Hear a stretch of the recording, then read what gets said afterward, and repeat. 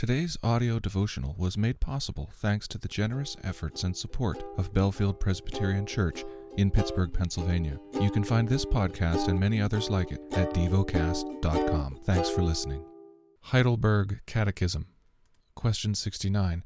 How does holy baptism remind and assure you that Christ's one sacrifice on the cross benefits you personally?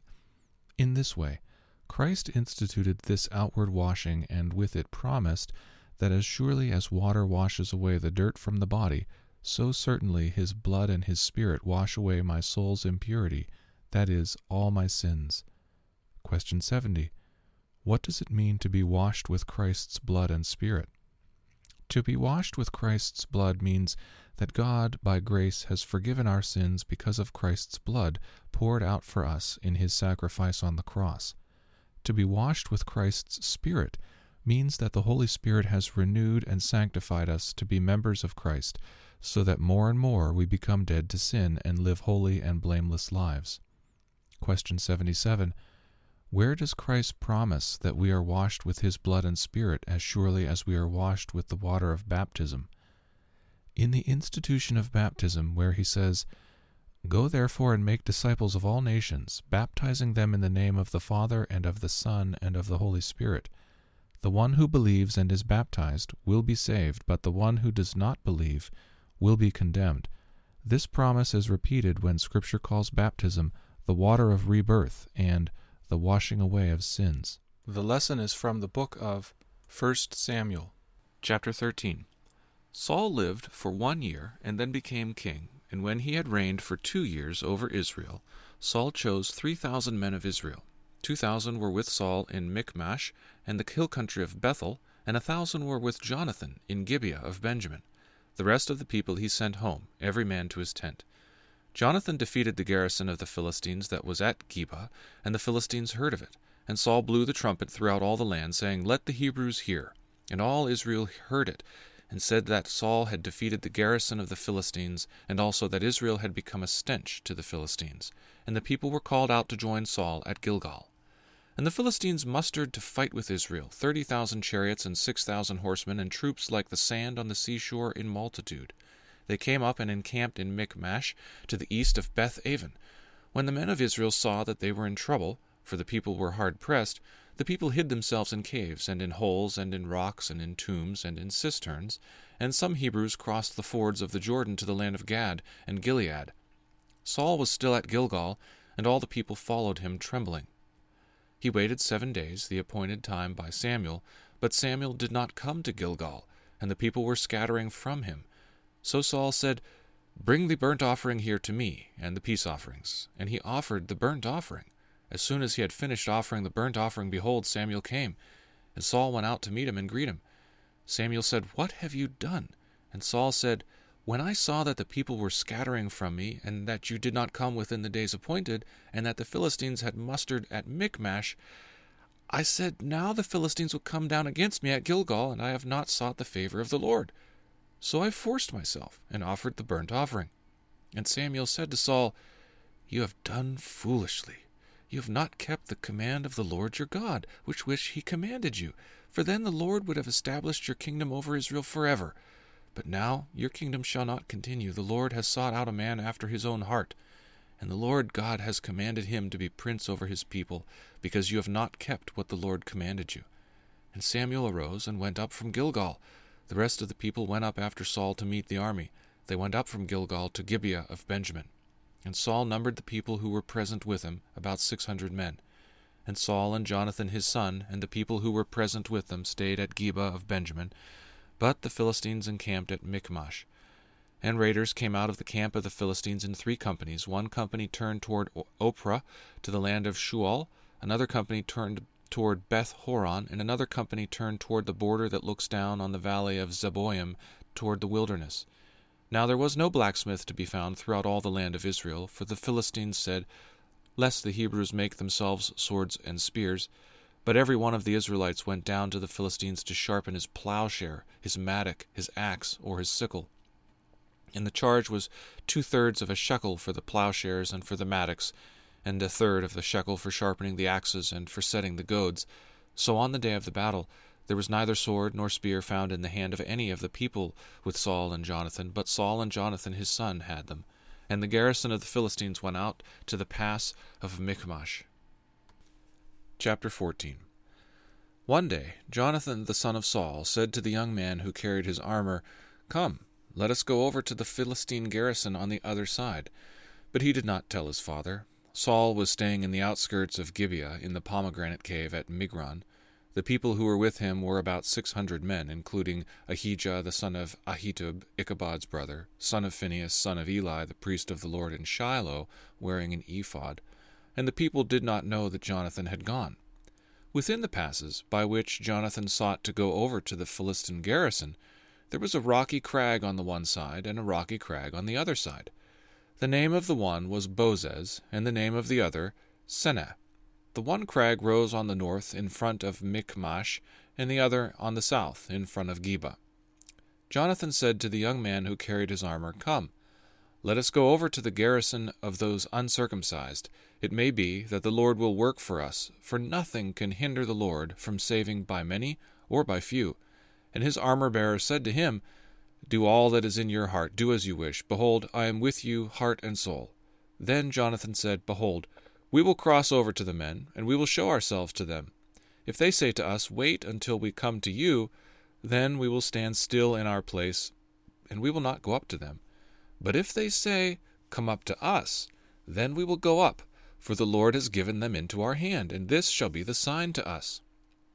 So both of them showed themselves to the garrison of the Philistines, and the Philistines said, "Look, Hebrews are coming, out of the holes where they have hidden themselves."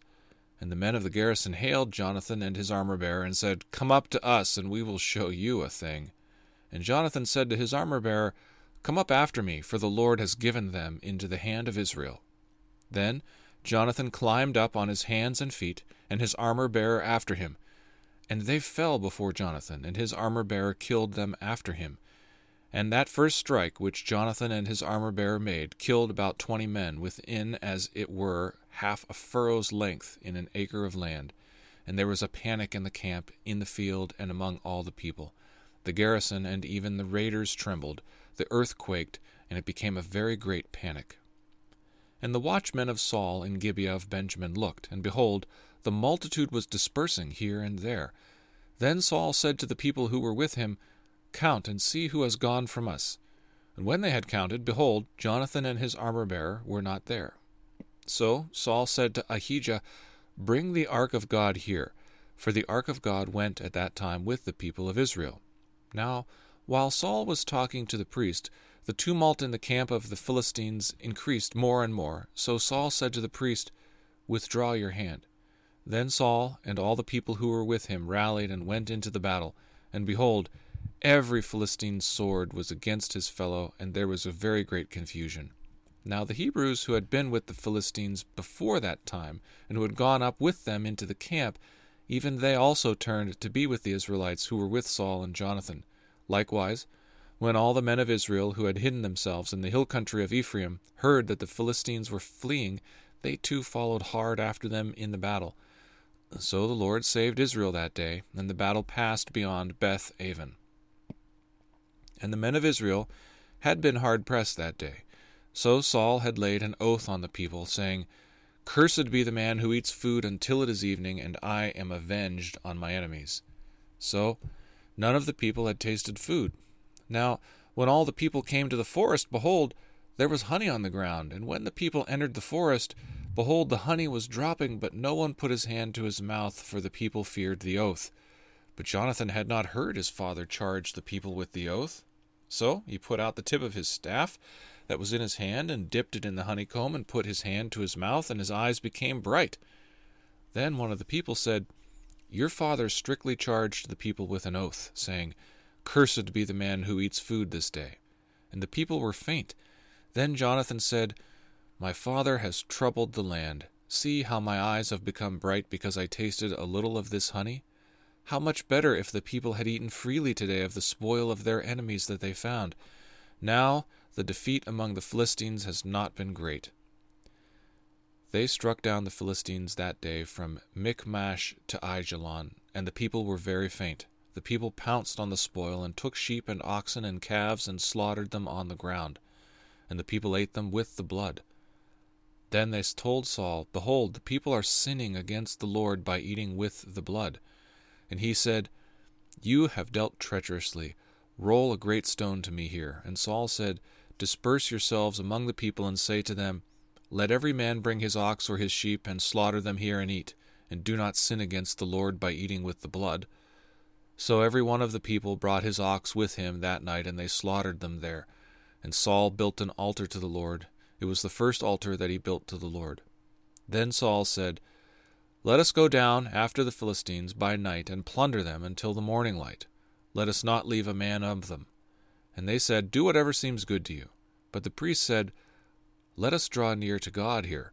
And Saul inquired of God, Shall I go down after the Philistines? Will you give them into the hand of Israel? But he did not answer him that day. And Saul said, Come here, all you leaders of the people, and know and see how this sin has arisen today.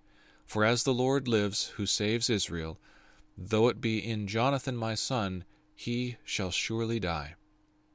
But there was not a man among all the people who answered him. Then he said to all Israel, You shall be on one side, and I and Jonathan my son will be on the other side. And the people said to Saul, Do what seems good to you. Therefore Saul said, O Lord God of Israel, why have you not answered your servant this day? If this guilt is in me or in Jonathan my son, O Lord God of Israel, give Urim. But if this guilt is in your people Israel, give Thummim. And Jonathan and Saul were taken, but the people escaped. Then Saul said, Cast the lot between me and my son Jonathan. And Jonathan was taken. Then Saul said to Jonathan, Tell me what you have done. And Jonathan told him, I tasted a little honey with the tip of the staff that was in my hand. Here I am. I will die. And Saul said, God do so to me, and more also. You shall surely die, Jonathan. Then the people said to Saul, Shall Jonathan die, who has worked this great salvation in Israel? Far from it. As the Lord lives, there shall not one hair of his head fall to the ground, for he has worked with God this day. So the people ransomed Jonathan, so that he did not die. Then Saul went up from pursuing the Philistines, and the Philistines went to their own place. When Saul had taken the kingship over Israel, he fought against all his enemies on every side, against Moab, against the Ammonites, against Edom, against the kings of Zobah, and against the Philistines. Wherever he turned, he routed them. And he did valiantly, and struck the Amalekites, and delivered Israel out of the hands of those who plundered them. Now the sons of Saul were Jonathan, Ishvi, Malchi-Shua, and the names of his 2 daughters were these. The name of the firstborn was Merab, and the name of the younger, Michal. And the name of Saul's wife was Ahinoam, the daughter of Ahimaaz. And the name of the commander of his army was Abner, the son of Ner, Saul's uncle. Kish was the father of Saul, and Ner the father of Abner, who was the son of Abiel. There was hard fighting against the Philistines all the days of Saul, and when Saul saw any strong man or any valiant man, he attached him to himself. Meditate and dwell on what you're paying attention to in God's Word. How has it connected with your heart or mind?